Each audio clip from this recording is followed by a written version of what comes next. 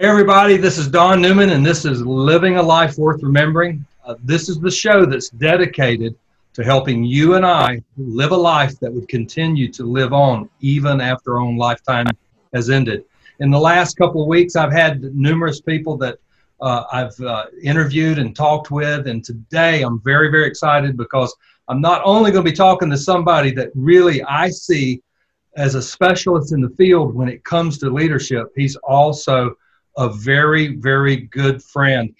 We got the privilege of helping him with his last book project, and we're also going to be working with him some future projects. And so I want to welcome to the show today Sean Lovejoy, who is the founder and CEO of Courage to Lead. He's an author, was a mega church pastor, and just a great influencer of leadership. And today I'm going to be talking to him about leadership that lasts. Sean, welcome to the show. Hey, man, it's an honor to be with you and hope we can add some value today. That's fantastic. Well, I think about when you and I first met, years ago when I was a church planter and was just trying to get enough encouragement to not quit and to stay in the game. I found myself going to any and everything that could bring that encouragement. One of the big places I went was Exponential. And that was the first place that you and I met when you were working with church planters or churchplanting.com. And you and I had a chance to talk, and I could tell by your accent, you could probably tell by my accent, that we were both from the South. And come to find out, it was really cool that we had that connection in Alabama. And when I said, have you ever heard of Top of the River, you immediately brought up fried pickles. You remember that? Fried pickles, yes. And so fried pickles is a very, very good thing. You and I can relate to those things and stuff. But just over the years, everybody, Sean has had a great influence on not just my life, but a lot of people's life. And I've seen him not only personally lead people into leadership, but I've seen him expand that. And so, Sean, just kind of open up. And one of the things, I knew you when you were a church planter and really a mega church pastor, at Mountain Lake there in Cumming, Georgia. But you recently made the move to go into, this full-time venture called Courage to Lead. Talk about that transition and why you made that transition, and share a little bit about what you're doing now. Yeah, well, of course, this part of my story. I had a life before vocational ministry. I was a real estate developer, real estate agent, top-selling real estate agent in the county. I don't know if I ever told you that. The year I felt like God was calling me into vocational ministry. So even though I later became a church planter and pastor, I always felt like an executive trapped in a pastor's body. I was always better between Sundays. I felt like the church grew in spite of my preaching, not because of it. And yet our church grew. So there was some permission, that came with that because it was buttoned up. It was healthy. We had good systems. We had a healthy culture. We built a killer team. And I realized over time that they didn't teach that in seminary, and I didn't learn any of that in seminary. And I could help pastors with that. So I started coaching pastors back in 2001. And then over time, of course, began working with some executive marketplace teams as well. And just realized over time, kind of like you, I'm a pretty good pastor. I'm really good at this, and for me, that was coaching. And it's not recent anymore. I mean, it's over 5 years ago. I made one of the toughest decisions I've ever made to hand off my baby that had grown into a full-grown megachurch and sail the ship of CourageToLead.com full-time to coach leaders. And since then, it's been a wild ride. We've scaled from one coach to 19 coaches, and from Los Angeles to New York. And we're coaching ministry and marketplace leaders all over the place. We talk about helping leaders and their teams grow healthier and grow faster. Wow. Well, I've seen you do it, and I've seen, the impact upon people that I've met that, that have been part of your coaching network, or just, they picked up Measuring Success, your most recent book that is directed to leaders. And I love that title, Measuring Success, because you and I talked about, what's the problem here? How are we really measuring success? And I never will forget somebody, a long time ago, one of those jobs I was working back in the deep woods of Wakulla, there was some things that we had to do that required measuring, and somebody, rather than having a yardstick, had measured out kind of a pole, and basically that was the length we were supposed to be doing things. It was kind of like saying, no, this is 4 yards long. We've made it 4 yards long. Just use this when you're positioning the different things we were doing. And I remember somebody had broken off a piece of it, and we didn't know it. And the whole time we were setting this operation up, we were all measuring everything wrong because what we were using to measure by was wrong. And I thought of that illustration as I was thinking about your book, and just, you know, there's so many illustrations in there about how people measure success wrong and how we should measure it right. Just share some of those that are real, you know, valuable to that concept.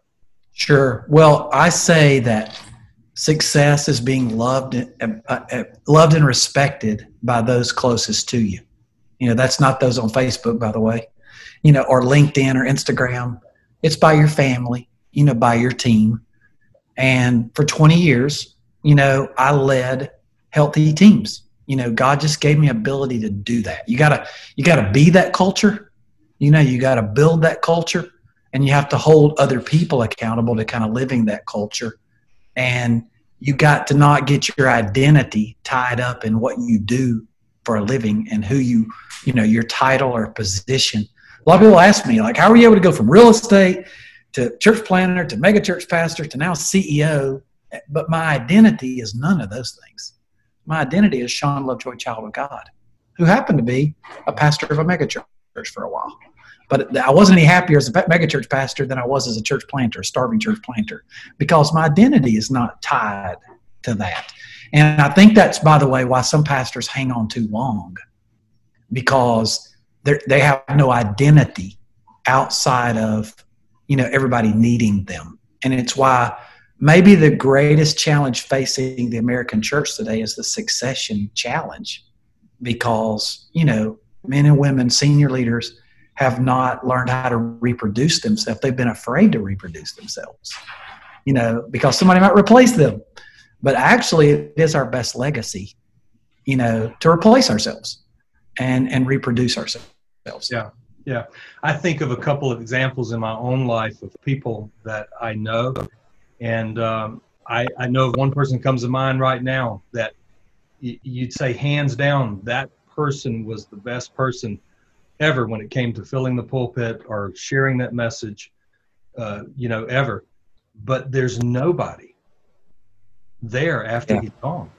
It's a challenge. It's a great challenge. And you and I are old enough to remember, Don, there was a time when pastors, you know, got a reputation for moving around too much. The average tenure was like 18 months at a certain point. But I think with the age of, you know, kind of non-denominational churches, a lot of founding pastors, you know, all of that dynamic, I think some pastors stay too long. You can't stay too long. And I tell pastors, you're going to leave your church. You are an interim leader. You're going to leave either when nobody wants you to leave or when everybody wants you to leave. So our goal for pastors is for them to leave when no one wants them to leave. I got to leave when no one wanted me to leave, not when everybody was trying to force me out because I was in a wheelchair trying to get up to the pulpit. You know what I'm saying? Yeah. Or flamed out somehow, or moral failured out. So that's why we talk at Courage to Lead about growing healthier and growing faster. And I am convinced, I'm all for the Great Commission, just not at the expense of the Great Commandment, Don. And in today's church growth age, again, where you can look around and find somebody on Instagram doing it always bigger and faster than you are, there's a tendency to try to get in that rat race and get on that treadmill. And, you know, it's never enough. And you become this angry, frustrated leader trying to get everything better all the time, make everybody perfect, and nothing ever meets your expectations. I was there, man, as a young leader. But over time, I kind of learned to, like, focus on the Great Commandment. And guess what? The Great Commission began to take care of itself. And I actually think that's what we see in Acts chapter 2. You know, they weren't focused on growth per se as much as they were focused on, like, koinonia. and meeting together and building relationships where different races and tribes called each other brother and sister for the first time. And the watching world took note of the culture they had built in the church and like, man, we want relationships like that.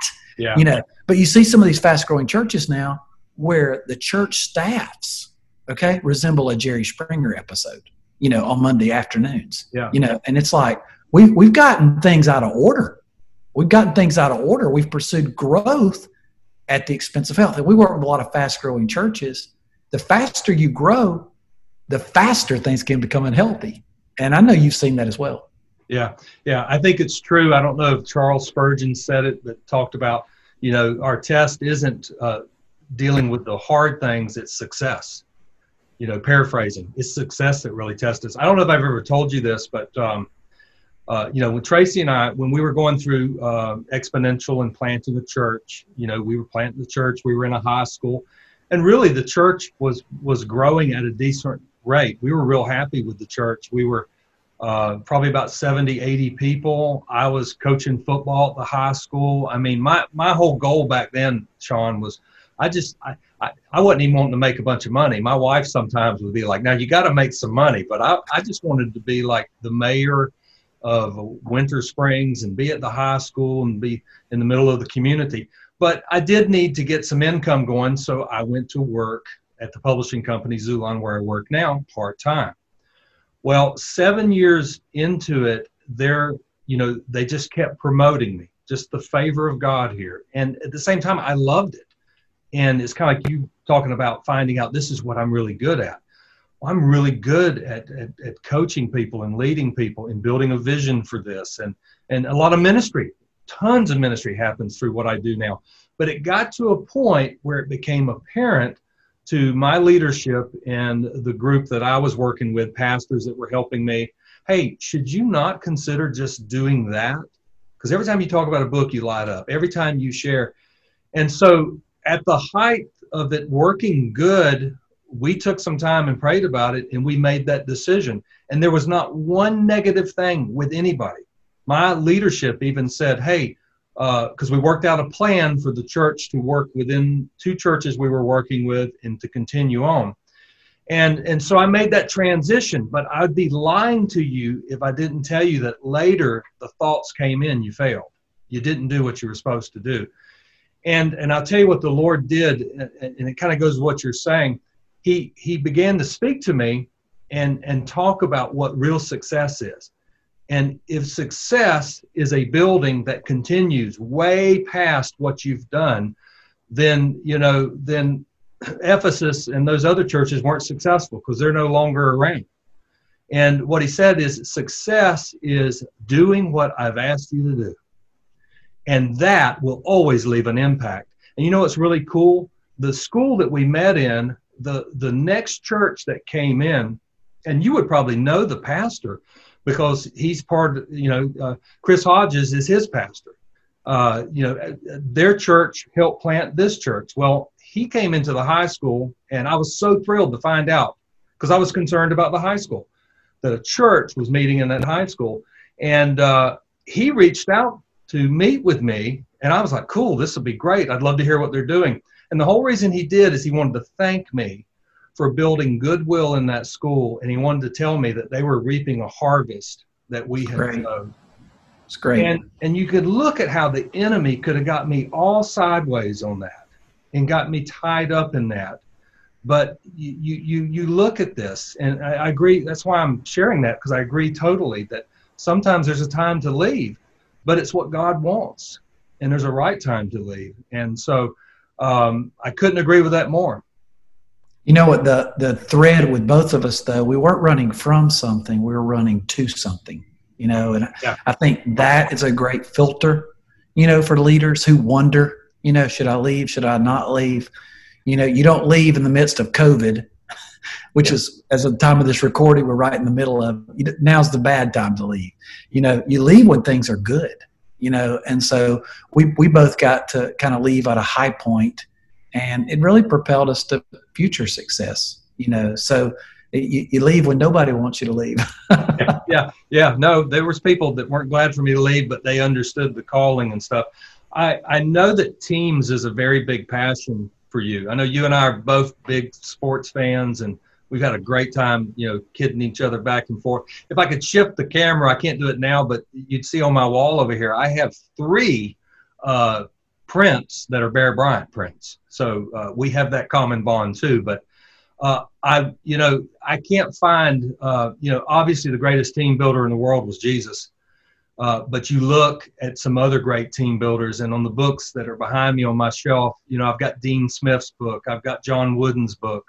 I think about people that built teams and what they did. And I know that that's a passion. I know that you're, going to be focused on a project in the future, and we're going to share your website and share your resources at the end. But I know you're focused on a new process of helping people build killer teams. That just so intrigued me when you shared that with me recently. Share a little bit about that and what the passion is behind that. Yeah, so using Jesus as the reference point, he built a killer team that changed the world after he left, by the way, and outlived him. And but you do a study in the Gospels about all the time Jesus is trying to get away from people. Jesus was really an introvert. He's always stiff-arming the crowds and trying to get away with his friends. Really, he was saying, I want to spend less time with the crowds and more time doing team building. Why do I see ministry and marketplace leaders get in trouble in their ministry and marketplace organizations? They lead the opposite of Jesus. They stiff-arm their team. They don't have time to be with their team because they're making themselves available to the masses. It's literally the opposite of the way Jesus built. He stiff-armed the crowds to spend more time with the leaders. And that's where we've got to position ourselves. We call it building a killer team without killing yourself and your team. We built, we took all of our coaching that we've been delivering one-on-one through nearly 20 years, and we built this 8-week coaching intensive, 27 coaching modules, along with interaction with a live personal coach on a day-by-day basis that walks you through all of that with downloadable worksheets and uploads and all of that stuff that kind of helps them lead meetings that matter, create a sense of urgency, develop a performance and review process with their teams, all of that to foster togetherness and bolster accountability and structure for growth and all of that kind of stuff. So it's one of the great loves and passions of my life. We call it Killer Teams Coaching. Wow. I think you're exactly right. When somebody, builds teams, I could, again, John Wooden, how many people talk about his influence? Look at his influence that has gone down through the people that coached underneath him to other people. And, through that pyramid and through the principles he taught, are continuing to be taught. So there's nothing that has the impact as a team, because you're not doing it alone, you're doing it with people. And so I'm excited for that to come out, and I know there's going to be a lot of people impacted. One of the things you shared that impacted me the most, and I want you to hit on this, because I know there's a lot of leaders that I'm connected with, and there's people that come on and listen to these shows that, I'm trying to speak to leaders. And obviously today, what I'm hoping to convey and bring out is that there are some positive leadership principles that'll make your leadership memorable, that it won't be something that you won't see in a book in a positive way. It'll be something in a book in a positive way that'll be carried on to future generations. That's something that's important. But, you see people get tripped up in leadership. And I'll tell you, a blind spot for me, and you helped me with this tremendously. You talked about not always being available to everybody all the time. And the pastoral side of me, you could talk to my team here that I work with on a consistent basis. The door is always open. You got my cell phone number. I'm here. And, you don't even realize you get addicted to being needed. You don't realize that you put yourself in that position, and you think, well, that's what a good leader would do. But when you talked about that change in your life and how it impacted where it mattered most, because I think I've heard you say, I know I've heard Mark Batterson say, but I think I've heard you say it more, the place that you want to be famous is at home. And that really impacted me, because it caused me to say, I'm not available, and not worry about what somebody thinks. Share how that came about, and just really what that means. Well, as you know, I talk about this in the book that we published with you guys, Measuring Success. I wasn't always a healthy leader. And there was a time when a church of nearly 1,000 people, everyone had my cell phone. And I was always available and accessible. But I kind of had some wake up calls in my life without hitting a total train wreck. You know, the scales fell off my eyes enough to realize I was not healthy and my marriage wasn't great. This is 20 years ago. And I had made myself available and accessible to everybody else at the expense of my own health and my own relationship with God and people. So I repented to God, my wife, my church. I told them publicly I wasn't going to make myself unequivocally available anymore, change my cell phone. And I told them, hey, my best gift to you is not my availability and accessibility to you and being at every meeting and accessible to you on a whim. It's to be healthy, to have a white-hot relationship with God, an intimate relationship with my wife, to be a great dad, and to hear God clearly from God. That's my responsibility to you. But for some reason, pastors, once again, have turned that upside down to think, man, to be an effective leader, I've got to always be available. When you're always available and you're always on, you can't work on you. You can't work on the ministry. You're working in the ministry. Yeah. You're not working on the ministry. You're working tactically. You're not working strategically. And you're working professionally, but you're not working spiritually. So this is really the metal. And at the end of the day, I've identified really what sets apart the great leaders from the average leaders. It's really a way of thinking. They think more. They read more. They think more. And they're always in a coaching relationship. They've got time and resources allotted for it. And they realize if they get better, everything else will get better. But if we run around managing, putting out fires all the time and reacting all the time, we don't have time, space, or money to really work on ourselves, work on our craft, become a better leader, become a better communicator, all of those things that we need to get better at. Yeah. Yeah. I know sometimes people will look at, resources you need to have to get coaching. And I can tell you, one of the things that I got, and I won it at one of those giveaways they do at Exponential. I won 1 year of free coaching for a church planter. You'd probably know the guy. I can't remember his name, but I mean to tell you, the 1 hour per month that he would be on a Zoom, no, it wasn't Zoom. It was, anyway, he was on a call with Tracy and I, my wife. Absolutely was life-changing. Yeah. It was life-changing. And, he didn't sit there and lecture us. He asked questions and helped us make decisions. But the process of coming alongside really, really did make a difference. And I've never heard a leader, say, hey, I invested in this coaching program, or I have a coach, ever say they regret it. I'm not saying there aren't those cases out there, somebody that has gone through something, but I've heard the opposite. It was worth the investment. So just, a shout out to you and what you're doing. I believe in it so much. And that's why anybody and everybody that I know that whether they're in business leadership or they're in ministry leadership, guys, I totally recommend Sean Lovejoy as a great resource to find that coaching. Last thing I wanted to hit on,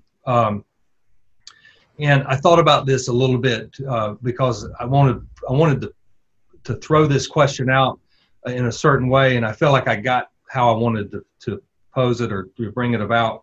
The last 10, 15 years, I know you've seen leaders that have burned out, and you've seen leaders that have taken themselves out. And, there's nothing that is just, more not discouraging. It is discouraging, but it's like you just, man, you don't want to go, it shouldn't be that way. And obviously, we cannot control every circumstance. We get back to that situation of trying to be the rescuer for everybody. And obviously, we can't, and you can't make everybody's decision. But, I would like to see and believing to see a world where people don't just flame out in a corner with no help, but they get the help that they need before that happens, and in all kinds of ways. The question I wanted to ask was, first off, obviously you're sharing how we can take care of ourselves. We've been talking about that. But I wanted to ask, if you're in situations where you feel somebody, man, maybe you're feeling like they're getting out there, or maybe, hey, what's going on with that person? Are they doing okay? And I'm not talking about being nosy. I'm talking about being a brother. What could you say to all of us that are in leadership that we would be more aware of it and also be able to reach out and to help in any way to keep that from happening with someone around us? Yeah. Well, if I had a nickel for every leader that had fallen that I know, I'd be a wealthy man. But if I had a penny for every person who said to me, I wish I'd have spoken up, I'd be a wealthy man. You know, so the Holy Spirit speaks to us, guides us. We see things, we hear things. I tell leaders all the time, you shouldn't listen to most people. Most people don't have a clue, and they do not have your best interests at heart. Frankly, they've got an agenda. But find you some people who love God, love the vision of your life, for your life, and they love you. And if you find some people that meet all three of those criteria, you better freaking listen. Can I say freaking on your interview? You know, you better listen to them. And then if you're in that position, you got to have that courageous conversation. Say, hey, you know I love you. I love you. I care about you. There's no agenda by what I'm going to ask you. And it could be totally me. But man, I have my radar up right now. My antennas are up. And I see some things that are concerning for me. And I'm only bringing this up because I love you. But I need to know what's going on. I need to know how you're going. You know, you may not realize it, but you've turned into a mean cuss. And you're the senior pastor. What's going on? You know, or whatever. Or I've realized how you're joking around with her in the office, and I think it's over the line. You know, I'm not sure it sends the best message you want to send. You may not mean it that way, but I care about you. I have your backside. I have your back, and I've only spoken to you about this. I'm only going to talk to you about this, and I want you to know I'm a safe person that you can talk to. And man, when you couch it that way, it's amazing. I call it inviting them into the open. Wow. You know, I've had a lot of leaders say to me, well, since you brought it up, you know, and there are some things, you know, they know that aren't healthy, that aren't right, and they need some help, and they need a safe, healthy person to walk with them through it. Yeah. And I think one of the reasons we don't do that, Don, is we get caught up in how they're going to respond. You know, like we picture an episode of a Jerry Springer show or something, right. You know, and like they're going to throw their shirt and throw a chair at us and, you know, whatever. But their response is not our responsibility. Yeah. Yeah. I think, you know, you've always talked about, you know, where did that name Courage to Lead come from? And I love what you say. I've heard you say it several times because it takes courage to lead. It takes courage. And you think about leadership, you know, I love John Maxwell's description. It's not a position, it's influence. And you think of when you're stepping in to make that decision to step in and bring something up, it does take courage because we've seen it in the past with some major ministries, but I've seen it firsthand to where some of the people that got closest were concerned about their position and standing. And correct. So they, you know, at the end, it was selfishness. You know, it was selfishness and a willing to not have courage. But I just, you know, I look and I go without trying to know everybody's business, you know, just believing God could put us in people's lives and God could use us in a role of leadership to maybe ask the question at the right time. Because I know other stories where somebody, and many times they were nobodies. I mean, you know, I'm trying to think of his James Robinson's story, you know, had a secret life. And basically it was some guy, I don't know it well enough to give the exact, but it was like somebody working in a hotel came and asked him a question. And God used that person to break something in his life.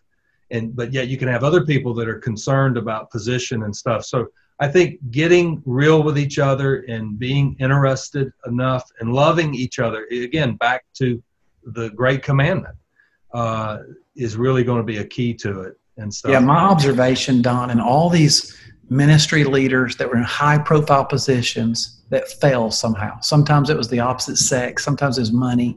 Sometimes it was a lot, you know, greed, whatever. But what every single one of those have in common, if you think about it, is that senior leader had created a culture of fear whereby the people closest to them did not feel permission to ask them the tough questions or hold them accountable.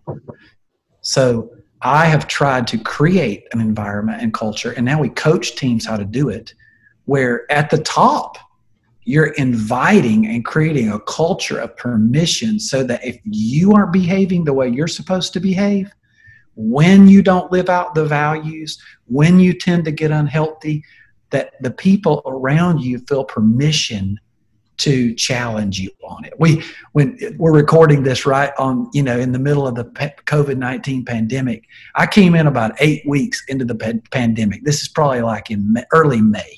Okay. And I just apologized to my team because I said, guys, I've not been living our values. Okay. Our number one value at Courage to Lead is health.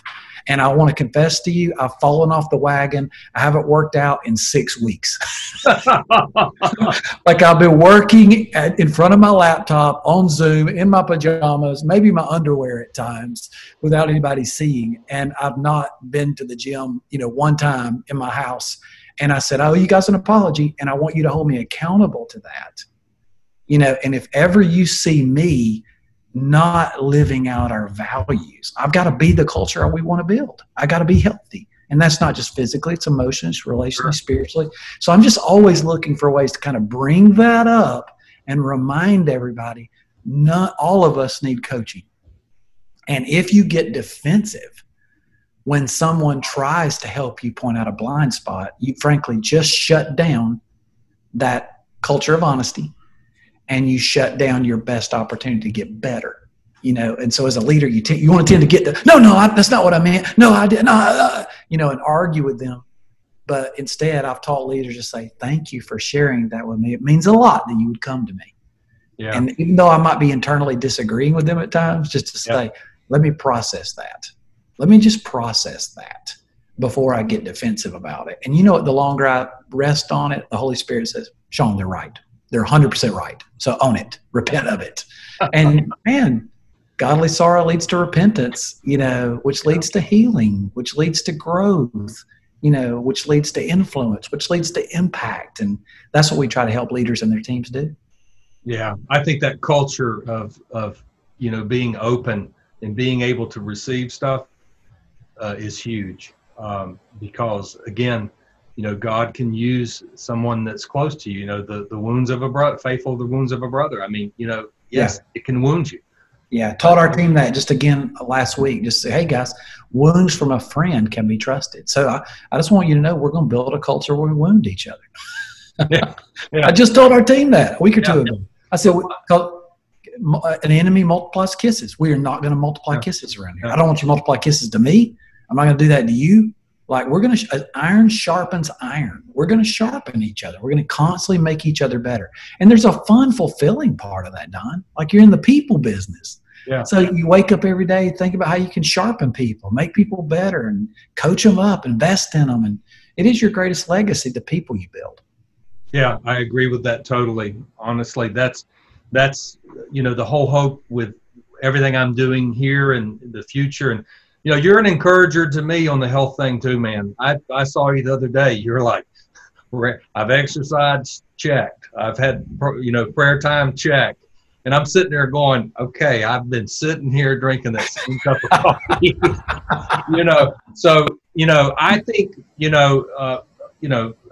obviously I enjoy our friendship. You're somebody that I count as a friend. But I tell you what, I love having people that I'm connected to that challenge me, that there's something that is going on in their life that I enjoy being friends with them, but they challenge me. And I appreciate, all of that you've done over time because it's helped me a lot. I wouldn't even be doing this really and honestly at this point without some challenges from you to, hey, step out and do it. So, you're having an influence on me. I'm having an influence on others. And really, this is what the kingdom of God is all about as we follow him. Amen? Yeah, and the commitment we make, Don, I tell my friends this. I sit on some church boards for some pastors. And, of course, I have coaches now that I'm coaching and clients. I'm constantly saying, hey, I said this to my teammate, Kevin, just as early as week 4 last. He was on vacation last week. I just said, hey, man, just promise me we're going to finish well together. Promise me you'll finish well and we'll finish well together. Let's hold each other accountable to that. Because it can all, one stupid decision, and you don't have to be guilty these days. You just have to be accused. It doesn't matter. So it's just important, more important than ever before, that we seek to live a life above reproach. People are getting crucified by liking someone's tweets these days. So you just have to, as a leader, you have to realize, you can look at it negatively that I live in a fishbowl, or you can say, hey, I live in a fishbowl. Everybody's watching my life. That means I have more opportunity for influence. I have more opportunity for impact. They're looking at a post I made on Instagram about my morning schedule, and somehow it's impacting their lives. That's a privilege, but a great responsibility. You know what I'm saying? That sometimes I forget as well. And we have to be reminded of the sacred stewardship we have as a leader to influence other people. Yeah, that's awesome. Well, in closing, just share a little bit about what's next for Sean Lovejoy and what's ahead of you. Yeah, so, COVID-19's changed a lot for a lot of leaders. Up before COVID, you really couldn't sign on with Courage to Lead for less than a year at a time, because we really believe we want a relationship. We can make our biggest impact with leaders and their teams over time.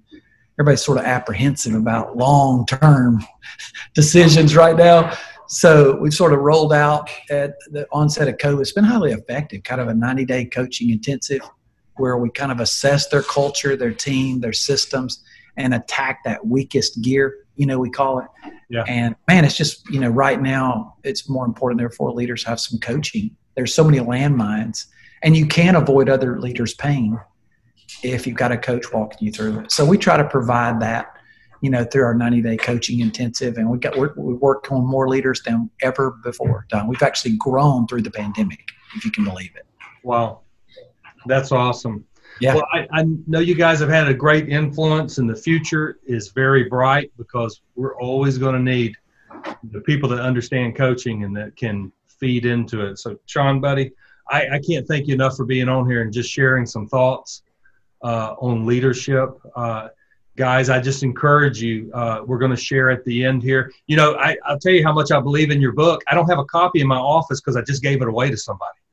And as I came in, we're actually going to put a slide up at the end of Measuring Success. But you guys, you need to check that book out, because I've always said I felt like that book was like going through my own personal coaching experience.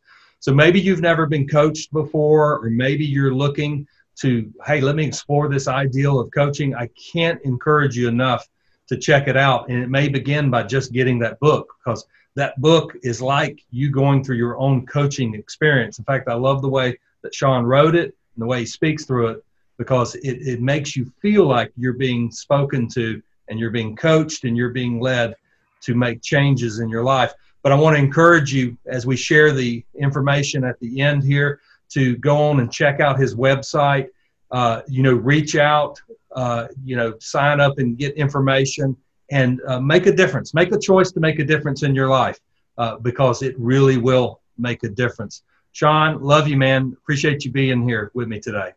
Great to be on with you today, man.